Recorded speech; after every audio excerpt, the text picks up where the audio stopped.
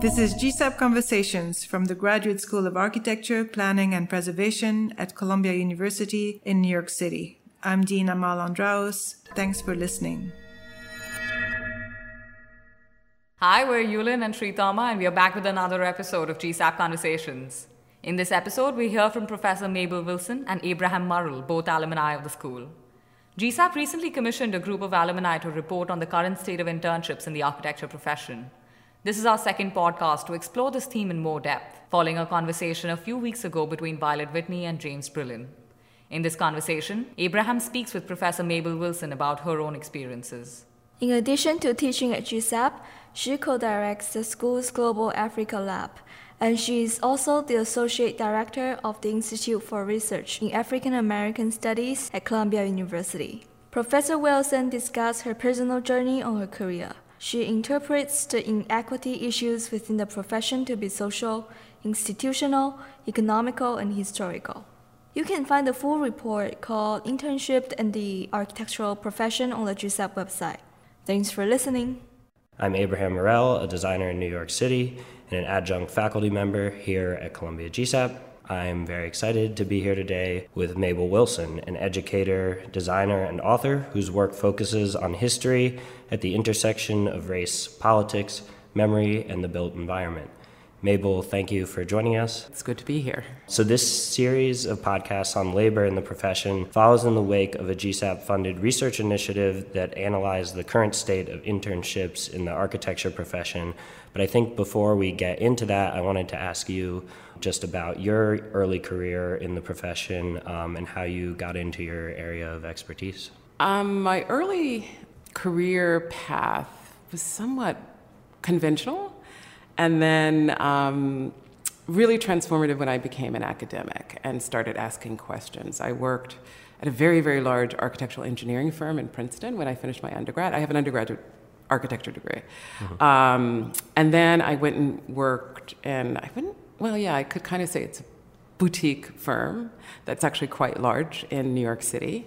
And so I had kind of varied experiences in offices. And I have to say that my career path in offices, I was very lucky. I felt like I worked for firms that respected the need for my own education as an architect in terms of working and what I needed to, but also in terms of pay. I was paid fairly. But I did have classmates who had experienced offices where, they were not necessarily treated fairly and had their own challenges.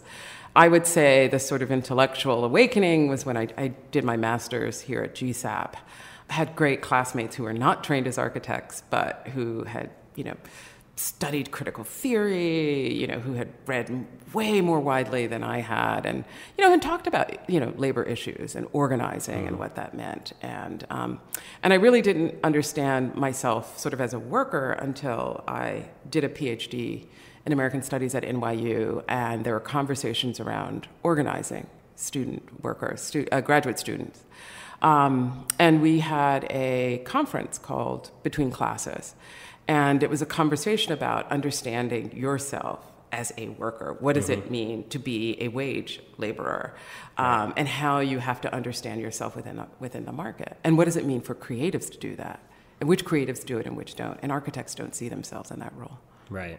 And so I think one of the things, I also felt very similar and privileged to be at offices that always treated me well and paid me well. But I think one of the things that I wanted to talk about was people who don't have the opportunity to work for the offices that are not paying as well, right? I think we've seen a lot recently, a lot of this like hashtag ArchiShame about offices that are not paying their employees well. And I wanted to ask maybe if you could enlighten us a little bit about sort of the early parts of this profession and the kind of historical background, and maybe how that leads to some of the things we experience today in terms of sort of unfair labor conditions. I will say I'm not an expert in the history of the profession, although there's some interesting people who are, have worked on that. But I do like to say to my students that architecture is a Western discipline. It is the art of building. People build all over the world at all times, but it's a very particular process of building that really gets refined in the 19th century as both discipline, as an academic discipline, and as a profession. And it's professionalized. Right. And it has to do with who can become educated, who can be hired, who can be credentialed. And I don't know, it seems like at some point, the way in which the profession developed, I think it still maintained its tradition as a kind of gentlemanly pursuit, right? Mm-hmm. Thomas Jefferson would be a perfect example. He was a gentleman, he was a polymath, one of the first so-called, quote, architects. But he was never trained at all, because there were no architecture schools. There were academies. And so, that sense of where the architect belonged socially and class-wise often defined that. And of course, over the 20th century, that changes radically with the proliferations of educational institutions, polytechniques, and who starts to come into the profession, particularly women, were a huge factor. But it seems that in architecture, unlike maybe parallel disciplines of medicine and law, the ways in which architects build clients, how architects employ employees, aren't necessarily, I would say, commensurate often with the cost of that education and what it's necessary to survive. And it perhaps has become more exacerbated under globalization and neoliberalism. Mm-hmm. So yeah, I think that's actually one of the things I have written down here is that some of the research that we were doing about the NCARB and the AIA is how basically the NCARB and the AIA professional bodies differ from state licensing boards in the ways in which they define internships particularly. And while it kind of sounds like nitpicking around a title, I think there are a lot of important implications for the profession, things like barriers to entry, undervaluing the work of architects, and abusive work conditions, or like you mentioned, pay that is incommensurate with other professions, such as like lawyers and doctors. And so I actually wrote down some of NCARB's most recent diversity statistics. I don't know if you had a chance to look at this. I would love to hear these. It came out about 2 weeks ago, and I pulled a few of the kind of maybe some of the most upsetting. But hot off the database. Yeah. So on average, it takes 12.8 years to complete the core licensure requirements and become a licensed architect. I don't think that's a huge surprise to us, but non-white candidates are at least 25% more likely to stop pursuing licensure, and only 3% of licenses are awarded to licensure candidates who identify as Black, African American, or Latino, and just for perspective, the United States is nearly 10 times that, right? So it's pretty shocking, but I guess I wanted to ask if you had any thoughts on maybe why that could be, or what is, I don't know if you've given thought to basically why the profession is sort of like non-representative of the population of the United States. I think there are a million factors that come into play. There's a historian, Brian Norwood, who's been doing some interesting work. Not much of it's been published, but you could probably find talks of his that around the formation of the AIA and the fact of white Protestant males essentially, formed this organization, and what does that mean for the ways in which it was conceptualized, for example, which is, a kind of a leading organization for architects. I think that it has a lot to do with the sort of social circles. That's what I mean. It's still a kind of gentlemanly, who you know, whereas to some degree, everyone's kind of covered by the law. Everyone needs medical, and certainly everyone needs buildings, but who has access to build?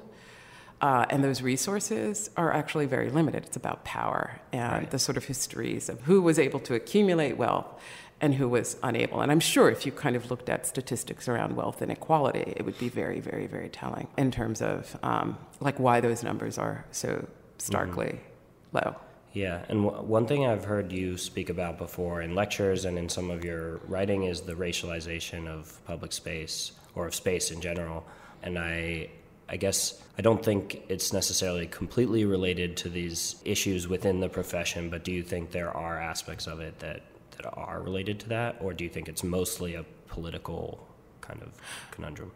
In terms of race and space, yeah, I think there are a number of. I think it's economics. I think it's like you have to look at redlining to see. Ta-Nehisi Coates, The Case for Reparations, which my students read last week, completely makes the case for why that is. I mean, you just as a black, you never are able to accumulate wealth. It's virtually impossible because at every turn someone's going to take a chunk because they know they have you where they can take money from. I mean, it's capital. It's predatory essentially, and so when you don't have you can't get a loan from a bank just simply because you're black. Not because you aren't educated or because you haven't worked hard, but because you're black, which was what happened to my father actually in the 1960s.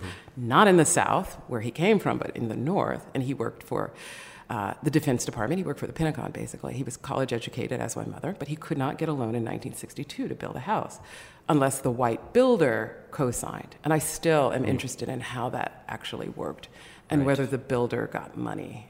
Right, which is money that did not go, trickle down into us, to us. But so this kind of constant extraction of wealth also produces those inequalities. So it's institutional, it's economic, it's political, and so it's constantly removing who has the agency to actually affect the built environment. Property ownership's another huge one. Like if you own property, you can build, you can get back, That has constantly been, and I think Ta-Nehisi makes the case for how land was constantly stolen and continues to be stolen from African Americans, like farmers. There are huge articles in The Atlantic and other publications recently about that. And that's a big driver of wealth. I really love his article because I think, and it's a case for reparations in The Atlantic, and I think it really brings a lot of clarity to this topic, and it's concise and beautifully written. And I don't know if you've read his book, We Were 8 Years in Power, but it's sort of a compilation of his essays from his writings at The Atlantic over the time during the Obama administration and how things, I guess since Obama's administration, have felt as if they're falling back on previous times with racial issues in the United States. And I actually know that you're working on a project at the University of Virginia that tries to deal with some of this. Do you think you could tell us a little bit about that?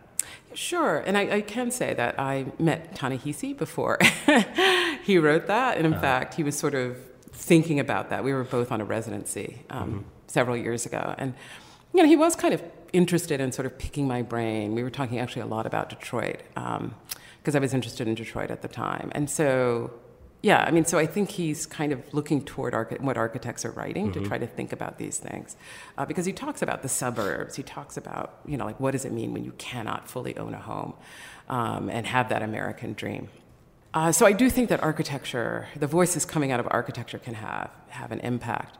The project I'm working at the University of Virginia, where I was an architecture student as an undergrad, is with Mi-Jin Yoon and Eric Howler in Boston, and Greg Bleem, who's a landscape architect in Charlottesville, Frank Dukes, who's an environmental mediator, and Eto Otetigbe, who's an artist in Brooklyn. And we're the sort of core team, but of course there are many other people who are engaged in the project, extraordinary architects at UVA who are the university's architect. And it really was a kind of community project in the sense that a lot of people opened up a space where we can actually have a conversation around what would it mean to remember the enslaved Africans who actually built and also maintained the lives of the early students and faculty at the university.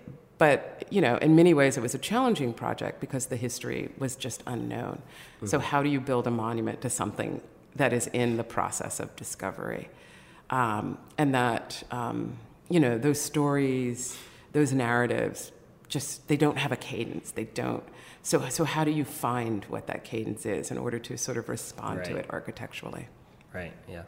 And I wanted to ask about another piece of your work. I'm not sure if it's, I think it's still ongoing, but a group that you helped form here at Columbia, Who Builds Your Architecture, examines the links between labor, architecture, and the global networks that form around building buildings. And so I wanted to ask you to apply some of that same thinking that you do for Who Builds Your Architecture to Who Designs Your Architecture, and see if you could, help us try to understand how the labor forces that work within within architecture actually affect the built environment? In terms of the project of Who Builds Your Architecture, which was response to the exploitation of migrant workers, construction workers in the Middle East, in Abu Dhabi, Doha, elsewhere, and it was Gulf Labor who really started or made visible this question. But we noticed there were no architects responding, and so Kadambari Bakhshi, who's a professor at Barnard, and I had a conversation one evening over dinner, and we kept wondering, why aren't architects doing this? And we had one event at the New School, and it didn't answer any questions. And in fact, it was very hard to get architects to talk about the labor part, because quite rightly, many of them just said, that's not our contract, right? There was a firewall. Right. And the fact that that wasn't recognized really led to, an attempt to make visible those relationships. And we were joined by some great then students here at GSAB, Lindsay Rickstrom, Jordan Carver, Laura Diamond Dixit, Tiffany Rattray. And we just started having conversations about it, but to also use the tools of architecture to make visible those relationships that people claimed didn't exist. And so I would just say, in terms of sort of understanding the invisible labor of the designer, is like, what are the kinds of tools that could show and make visible where that labor is and why it's disappeared? Like, how do you make visible? And we diagrammed it, we mapped it, we used reports from human rights agencies to try to understand, we interviewed people. So we tried the use of tools of architecture to make visible those labor relationships. And I think you could probably launch a similar visual project in order to do that, because I know you've done this amazing report, but I'm wondering if there's another way to also kind of make legible why that labor remains hidden in the process. And part of it is this idea of the individual genius of the single person at the top of the firm, right? Which again comes from the idea of the polymath, right? The brilliant person who's doing the creative labor. But as we all know, it takes it's a lot. It's like saying a movie's just made by the director, and we all know because of the credits that's never the case. Right. But those workers are unionized. And they see themselves as wage laborers, and that their craft and their technical abilities have to be acknowledged. And what if architects did that? If we had scrolling, we're doing an exhibition that's opening up the Boston Architecture Center, and we insisted that as part of the description of our project that we also acknowledge those people who helped put up the show. Mm-hmm. Are you a member of the architecture lobby in New York? I am a member of the architecture. Yeah. I'm on the board of the architecture. Okay. Yeah. So maybe you can help bring some clarity to the idea of unionization within the profession. I know that's something that the architecture lobby has been pushing for. That, and I guess cooperatives as well. So can you describe that? Yeah, I could say two things. I think the kernel of the architecture lobby, which was sort of pushed by Peggy Deemer, came out of, she was the person on our first panel at the New School, and Peggy kept beseeching everyone, how are architects going to understand labor halfway around the world when they have such bad labor practices in their offices? And she kept saying that again and again, like, architects don't understand labor. Yeah, how can we be advocates for social justice if some of our offices are exploitative? Right? Absolutely, yeah. And so I think out of that sort of came the lobby, right? And so I think that was a really a kind of important question around that issue. And what was the other part of the question was? Unionization. Unionization. Yeah, I think it's organic, that you have to understand yourself as a worker, and that what you're doing is you're selling your labor on a market. Right. Andrew Ross's No Collar, I think, is a really good book because it talks about the early tech years and the ways in which a lot of artists were involved in the development of websites, and they constantly saw themselves as artists, not workers. So they were selling their labor for cheap. And one of the examples he uses are musicians. Musicians are organized, the ones that are playing on Broadway and in Philharmonics, they have unions, and they're organized, and they have to get paid a certain rate, and they can't work X number of hours. And so there are actual models out there for how you unionize creatives. But often this idea, Andrew would say, it's the myth of the bohemian. Mm-hmm. That you see yourself as this brilliant genius, but fundamentally you are selling your intellectual capital on the market. And what is its value? And oftentimes organizing means that you're not an individual, but you see yourself collective. Right. And that you see that there is a collective, there's an advantage, particularly amongst a corporate body, It's the corporate body versus an individual versus a corporate body versus a union. And it's a different way in which that collective bargaining, you have leverage. Right. Well, I think one of the problems I often hear people talk about is architecture as a profession is like a labor of love, right? Like we love it so much that we want to work these long hours. I know Peggy Deemer has talked about it as work aphasia, but I think, I mean, it's kind of hard for me because on the one hand, I know a lot of my colleagues and peers do love architecture, and we sometimes love working late hours, but I think it does. I believe in a lot of ways it does undervalue the profession, and I don't know if you have anything to add to that, or I guess I could ask a sort of a concluding question: what could our profession do to tackle underpayment or labor exploitation or the lack of diversity? Yeah, I mean, I think there's competitions. Let's give our ideas away for free. Right. I mean, that's when I had a boyfriend once was like, "You're doing all this work for what, and you're not getting paid." Right. Or if you get paid, I've worked on competitions where we were paid, but it was like maybe 10% of the total cost. Right. But offices have to be willing to make that investment on the chance that they might get the project. Yeah, working for speculation, of course. Yeah, and that's insane. Yeah. Yeah, I mean, and so, of course, you have to be able to float that kind of money, right? Right. But if you don't have that money to begin with, historically, you're not going to be able to do it. And that's why you have low numbers, I think, of minorities in the field. Right, Yeah. Exactly. Yeah, and so, I think there's a lot in which, people really can see themselves as creative geniuses because they have the financial wherewithal to do that. Versus the reality of what you're doing, it's work. And I'm really glad we got to that kind of last point, because I think that was one of my hopes in sitting down for this conversation, is that we would start to talk about those things. I want to just give like one final plug to another conversation that we're going to have here at GSAPP Conversations with Peggy Deemer, who, like you said, helped found the architecture lobby, and I think we'll get into a lot more of those conversations about unionization and cooperatives and some of the other some of the rest of the mission that the architecture lobby has. So Mabel, thank you so much for sitting down. I don't know if you had anything else you wanted to... No, my pleasure, and I think you guys are doing really great work, and I'm glad the podcast will exist because more people are going to know about these issues. So thank you for inviting me. Okay, thank you. This podcast was produced by Columbia GSAPP. You can find more information about the school on our website at arc.columbia.edu.